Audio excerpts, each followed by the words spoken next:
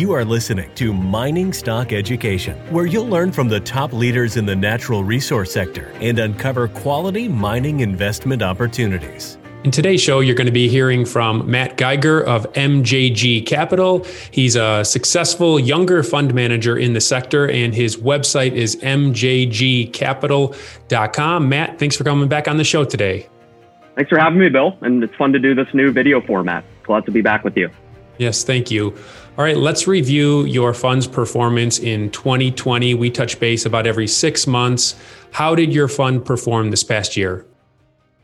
We had a great year. I'm sure many of your listeners did as well that are involved in this space. But I'm happy to say we had our best year since the fund's inception, all the way back in 2011. We were up 113% net of fees, which compared quite well to both the TSXV and the S&P over the past year. I should also note that just in the past 6 months of the year, we were up over 100%, which is also a record for a 6-month period for the fund. And then I should note that our 5-year numbers are looking pretty great. I think we're up 600% over the past 5 years, and that compares to roughly 80. I think I have the numbers here: 84% for the S&P and 67% for the TSXV. And so I'm pleased with the performance. Of course, it feels good. There's a temptation to get cocky, but really, these years, or after these types of years, that's when you want to be more cautious and almost a little bit more nervous as an investor. And so I'm really taking 2021 in stride. I hear a lot of exuberance and bullishness for the new year, and so I'm trying to go into the new year with a level head. And I think your listeners would be best advised to do the same. Yeah, and I want to get into next year, but a couple more questions on how you managed your portfolio last year. Did you have some outsized gains in a few stocks, or were your wins kind of spread evenly throughout the portfolio? Good question. It was actually outsized gains from a few names. I think on a previous interview that we did maybe in the fall, I'd mentioned the Nova Royalty as one of our positions, and that was far and away the best performer of the past 6 months. That's a company, for those that aren't aware. It's a startup royalty company focused exclusively on nickel and copper. So it has a very clean, I think, sexy narrative in order to take advantage of this upcoming electrification trend that we're seeing around the world. It originally was a bet purely on people. We made the investment in late 2018 at a $4 million pre-money valuation. So it was really at the ground floor. I think in dollars and cents perspective, it was at 25 cents with a half warrant at 40 cents. So it was quite early. And the reason we did it is because Brett Heath was involved. And it was the people involved and the valuation, the business model, and the narrative all worked for me. And so obviously that position, I think it's trading close to $4.30 at the moment. As absolutely the performance has exceeded my expectations. But that was a large driver of performance. Global Atomic is another name that worked quite well for us. We participated in their last placement, and then also fortunately added on the open market in early November, really right before the run we saw. That was less about uranium and more about the zinc price, which I saw had jumped close to $1.30, and I knew that would mean that Global Atomic's operation in Turkey would be printing cash. So that was another good one. And then one more name I'd say that provided outsized gains would be Kennerland Minerals. That's Zach Flood's company that actually, to my knowledge, is going public tomorrow under the ticker KLD on the venture exchange. And that was another bet on people. We made that one more recently at the beginning of 2020 at an $8 million pre-money valuation, I believe. Zach's he's a younger guy, but a very sharp geologist, an honest guy, and also quite good with capital markets. And also he's has some very good backers and people that I respect. And so that one has quadrupled, I believe, in terms of valuation since our initial investment due to the discovery they made at their Frotette project up in Quebec with Sumitomo. So sorry to go through these names you asked, but those are kind of the three that came to mind that helped power the portfolio higher. A name you brought to my attention last year was Northern Crown Metals Corp. We did the placement, and they're also a show sponsor. Why did your fund invest in this company? Yeah, I still very much like Northern Crown. As you mentioned, we both participated in the placement. I believe it was back in August, maybe September. It was at 5.5 cents. Came with a full warrant at 11 cents. That's a company I've actually been following since inception. I should note that placement was the first time they'd ever offered a full warrant along with the deal. And it was also the cheapest price that they'd done a deal. When they first came out of the gates, I believe it was a 35-cent company. So the valuation has been hit. For those that got involved early, it's not been a big winner for them, admittedly. This was, that said, I like a lot of aspects of the story. The first would be the involvement of EMX, which is a longtime fund holding or for the MJG fund, and really high quality royalty company out there with the ability to organically generate their own royalties and incredible geological expertise. So they're 13% owners of Northern Crown, and also originally staked the properties. The two main ones would be Gumsberg in Sweden and then Bjurford in Norway. And EMX staked these properties during the bear market. So when things were ugly in 2014, 2015, 2016, these assets wouldn't be around today if they started from scratch now. And they basically chose the management team for Northern Crown, put these assets into the company. And you have discovery upside, a $10 million valuation at the moment. It's actually the only $10 million company in the MJG portfolio right now, which maybe speaks to where we are in the market cycle, because we've seen quite a bit of performance over the past 6 months. But they're cashed up, and we have two exciting catalysts coming up here. They're in the midst of drilling their 100% owned Gumsberg project, and we should see 3,500 meters. I think it was 16 drill holes over the next couple months. Hopefully, first assays coming out in February or early March. And then meanwhile, up their Bjurford project, which is a copper gold IOCG system, they have Boliden, which is Scandinavia's marquee miner, earning in for 51% stake for $6 million US. And while the rigs aren't turning, to my knowledge, as we speak, that could change any week now. So I like the fact that we'll get two full drill programs worth of results without Northern Crown having to come back for capital. So this one's quite speculative, but a name that I'm quite excited about. And we still hold our full position from the placement. Fury Gold Mines is a Canada-focused exploration and development company committed to aggressively growing its scalable, high-grade gold assets with major drill campaigns planned across its 3.5 million-ounce portfolio. Fury is led by a management team of proven explorers and developers with a track record of success in advancing and financing project development. Fury Gold Mines is well-positioned to create value for investors with low-risk development growth and the potential for a new major discovery. Fury Gold Mines trades on the TSX and NYSE American under the ticker FURY. To learn more, go to furygoldmines.com. That's furygoldmines.com.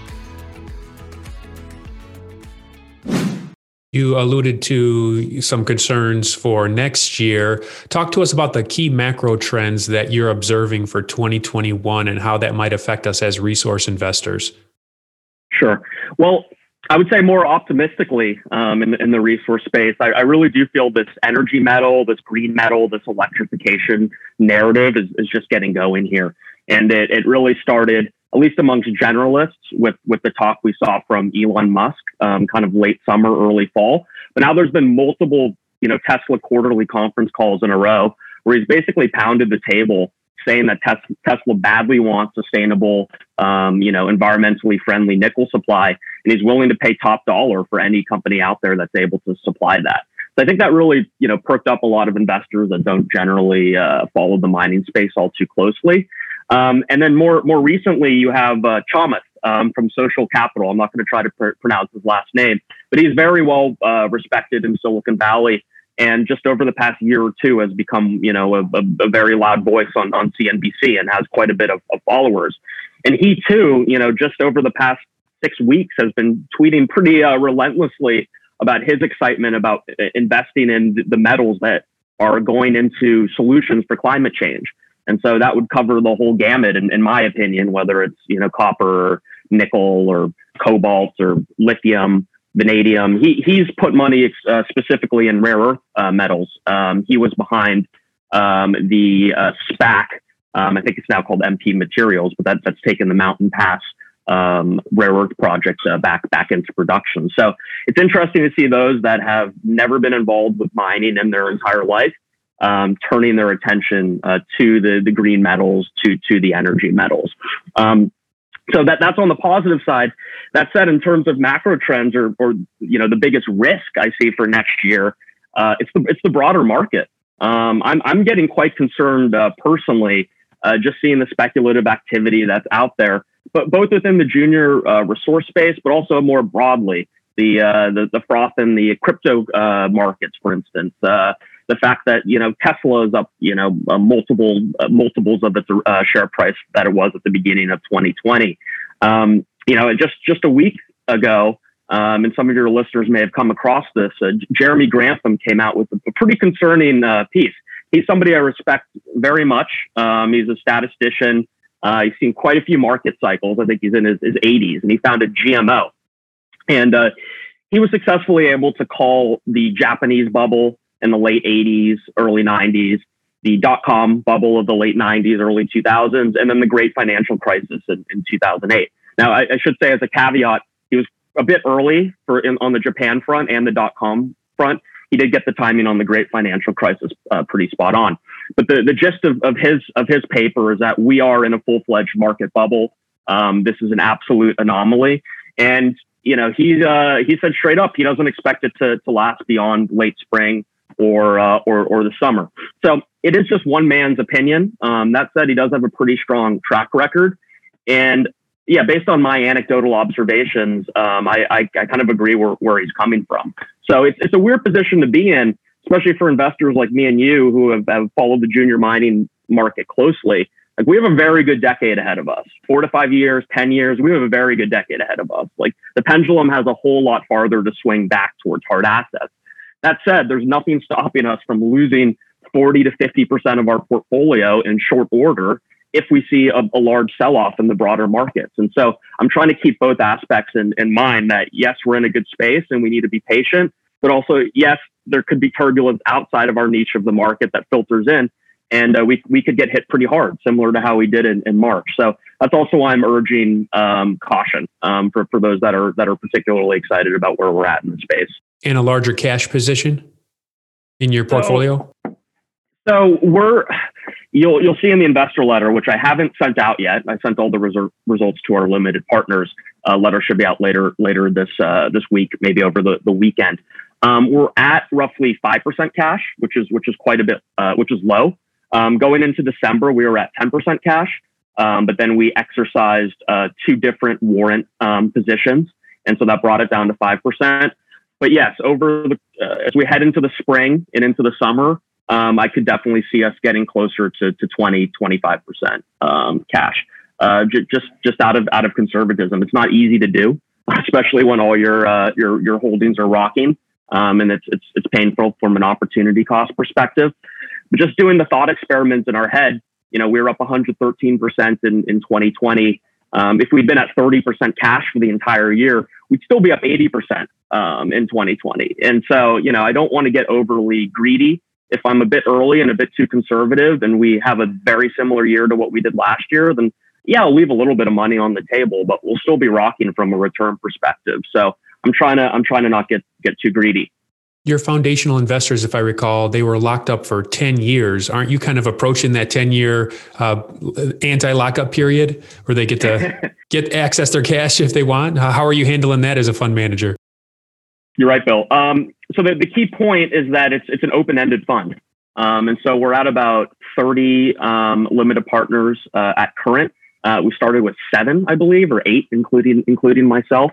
And so, yes, those original 7, their lockup ends, I believe, September of this year. So it's coming up. That said, we've had close to 24 other investors come in the year since, and I'm expecting some significant inflows, particularly at the end of this month and at the end of February, when I'm able to get the results out and kind of talk to some people that have been interested in investing. So Yeah, from a portfolio management perspective, that's not causing me much issue at all, because of the partners that may be withdrawing money later this year, it's a very small percentage of the overall AUM. But yeah, from their perspective, we'll see how the portfolio is doing by the time the 10-year lockup hits.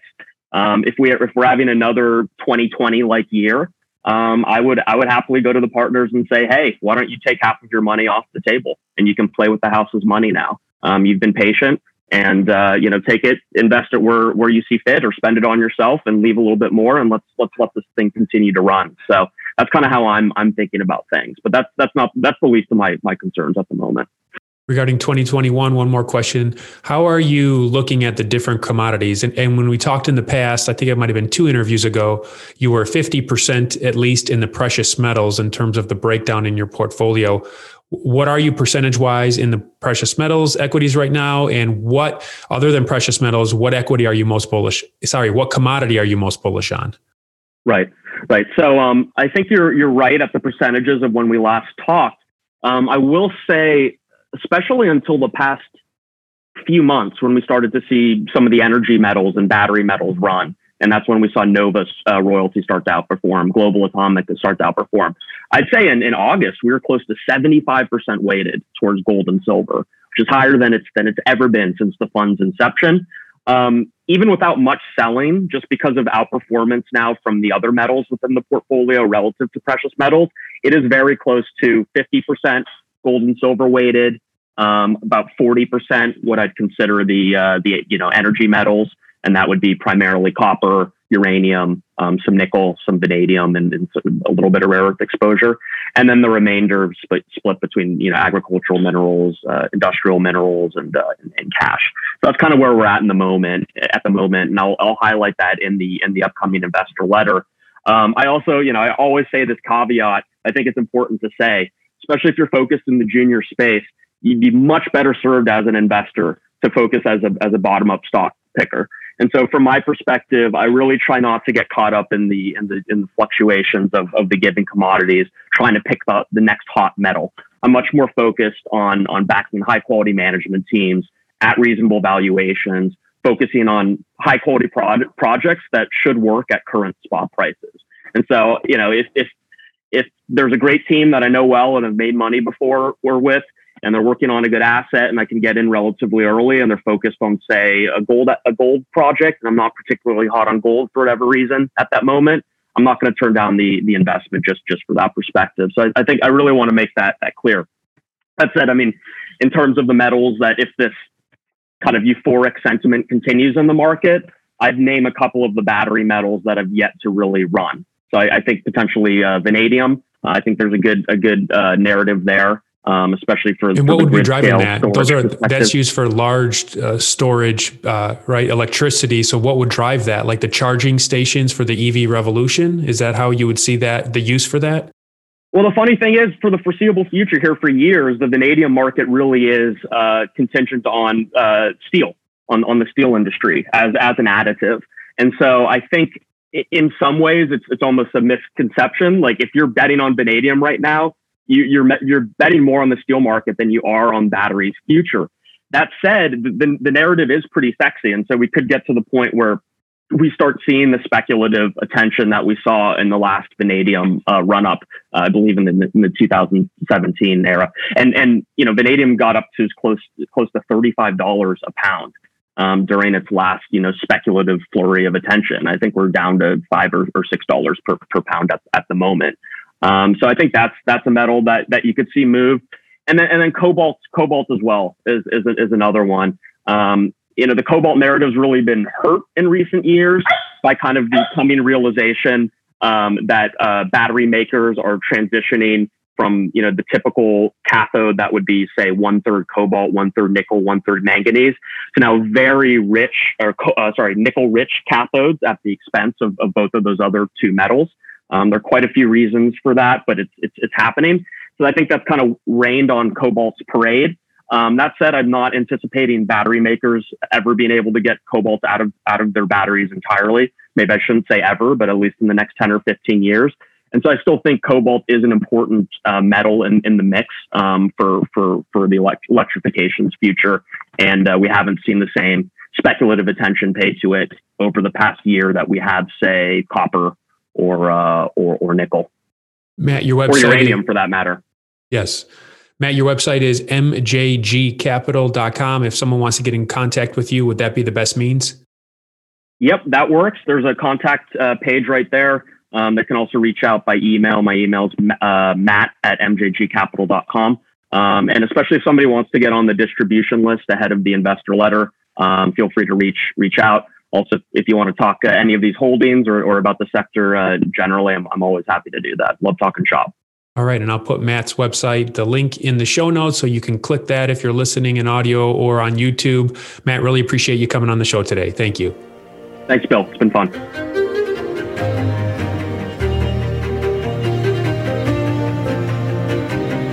Thank you for listening to Mining Stock Education. Please subscribe and share this show with like-minded investors. Connect with us at miningstockeducation.com and sign up for our email list to stay in touch. Much success to you as you learn about, invest in, and profit from mining stocks.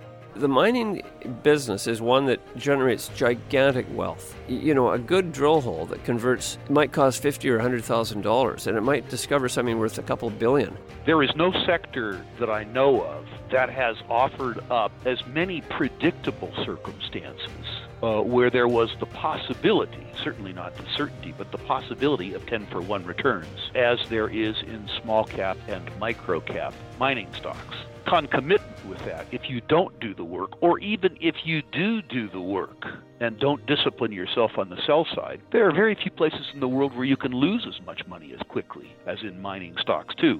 I just started to study up on mining stocks, and I just became fascinated because this is such a tiny sector and it's so volatile that either you could do really well, or you could pretty much get blown out of the water really quickly.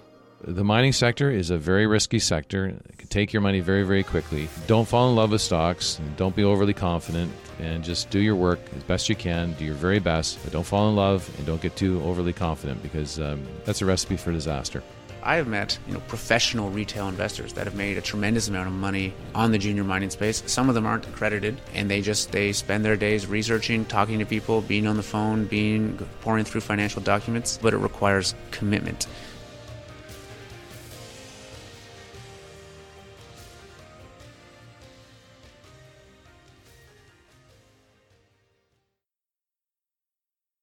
This podcast is for informational purposes only and is not to be considered personal legal or investment advice or a recommendation to buy or sell securities or any other product. We make every effort to be accurate, but the information presented is not to be considered infallible. It may contain errors, and we offer no inferred or explicit warranty. If personal advice is needed, consult a qualified legal, tax, or investment professional. Do not base any investment decision on the information contained on miningstockeducation.com, our podcasts, or videos. Make sure you always conduct your own thorough due diligence before investing. Realize that we may hold equity positions in or be compensated by some of the companies we feature, and therefore are biased and hold an obvious conflict of interest. For our full disclaimer, please visit our website.